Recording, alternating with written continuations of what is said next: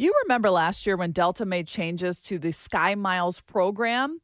Part of those changes required Delta customers to spend large sums of money on airfare or on the card to get elite status. They were going to restrict how you got into the lounges. Well, it led to huge backlash and the hashtag done with Delta. Yesterday, American Express rolled out several updates to its Delta Sky Miles credit cards, hoping to win customers over. To break it all down for us is Nick Ewen, Director of Content for the Points Guy. Good morning, Nick. Hey, good morning. Thanks for having me. I am a Sky Miles American Express person, so tell me, how does this affect me? Well, I think the biggest thing to note is that for those who already have your cards, your next renewal starting May 1st, you are going to have a higher annual fee. So that applies to the gold cards, the platinum cards, and the reserve cards. But in exchange for that higher annual fee, you are going to have some new statement credits that you can use to offset purchases that hopefully you're already going to be making. Of course, whether or not that is going to be a net benefit for you depends on how you typically use your card and where you spend your money. So what are the credits? Give us there's flight credits involved, isn't there? So yeah, it depends on the card that you have. If you have the gold card, you now have an elevated Delta flight credit. So when you spend $10,000 a year on your card, in the past you would get $100 to use towards a future Delta flight. Now it's a $200 credit. Then on the platinum card, you're now going to have $120 every year in rideshare credit for things like Uber and Lyft. That's going to be for U.S. services. That's going to be $10 per month. And then you also have $120 in Resi credits for restaurant bookings, again, valid at U.S. restaurants, and it's $10 per month.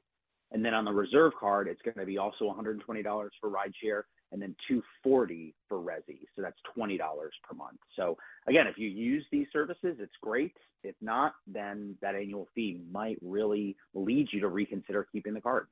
Well, and how much is the annual fee going up? How much will it offset that $100 to $200 boost in benefits? Well, again, it depends. The gold card is going from $99 to $150. The platinum is going from $250 to $350, and then the reserve is going from $550 to $650. So again, those credits do offset those perks a decent amount. But again, if you live in an area where maybe there aren't a lot of Resi restaurants, or you're not typically using Uber or Lyft or other rideshare credits, then those perks are not really going to be of added value. That's not why we signed up. We signed up to get the miles so we could get free flights, right? Right, and get in the lounge.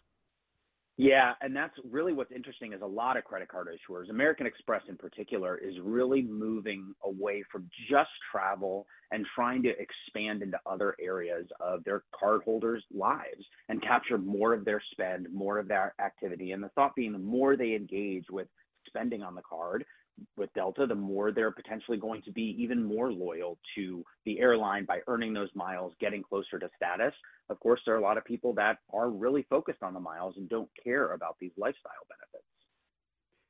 benefits. But can we talk about Boeing now and just sort of the backlash after what happened, obviously, with that door plug that was very scary, and the CEO, Dave Calhoun, saying there are serious challenges going forward when it comes to confidence.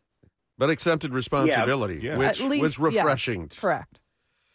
Yeah, of course. And, look, I understand that this came out of nowhere, and there are obviously some deficiencies in not just Boeing, but also with their suppliers.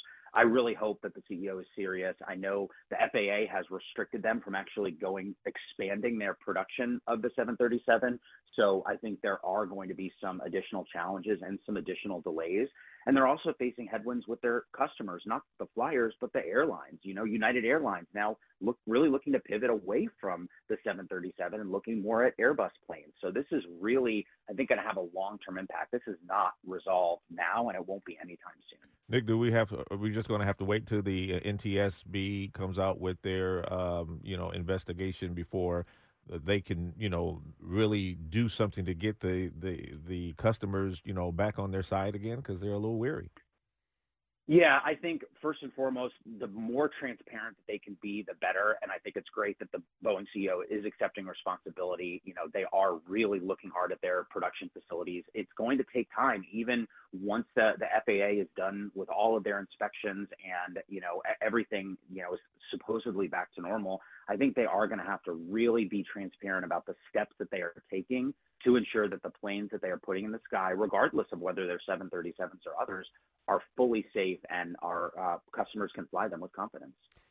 What will the fallout be from the spiking of the JetBlue Spirit merger? So many members of the flying public looking to JetBlue for those reduced fares. Same thing with Spirit, and the fact that this would have at least kind of stabilized their existence going forward. What will the end result be for the more bargain conscious flyer?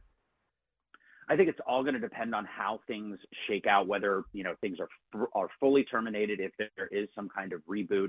I think we will continue to see a push toward consolidation, and whether that actually impacts how that impacts the customer really remains to be seen. Spirit has for a long time been that kind of outlet for those low fares, but they're also struggling financially. So I think that this could be, a really challenging time for them. I think JetBlue has seen a lot of success expanding internationally. So I think Spirit was probably more excited about this merger, or it was a little bit more necessary to them. So we will see. But, I think where the Justice Department said this was not good is we don't want to reduce that choice. We still want to give folks the chance to choose Spirit or JetBlue as rather than a combined entity. What about Frontier? Because they're a discount airline as well. Yeah, and Frontier has also expanded, their operations quite significantly. We talk about changes to their loyalty program. Frontier also implemented some new changes. They're really trying to, attract customers that are not just looking for those bargain fares.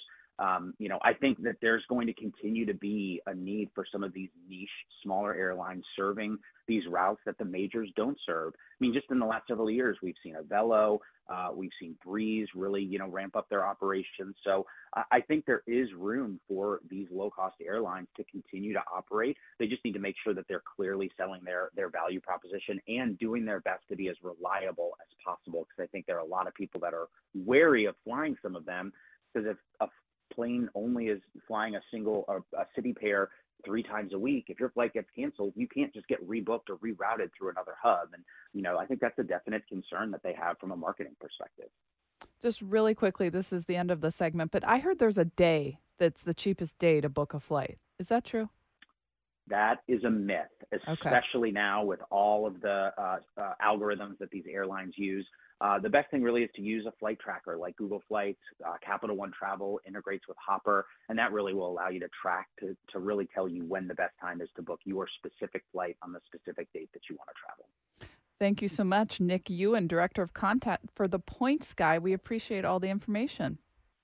Yep, thanks so much for having me. All right, take care. By the way, something nice that Aiden Hutchinson is doing. The defensive lineman for the Lions is helping to send a Delaware veteran to the Super Bowl in Las Vegas. He's part of a program that has arranged for travel that a VFW member, a guy named William Russ Hall, was chosen by the VFW. He's an Eagles fan, but Hutch is involved in this, and we'll be spending time with him at the Mandalay Bay Resort ahead of the big game. Kudos to the Hutchinson family for all they do. And that's through USAA. Nice organization doing nice things for our veterans. When we come back, making sure that transplant organs are safe.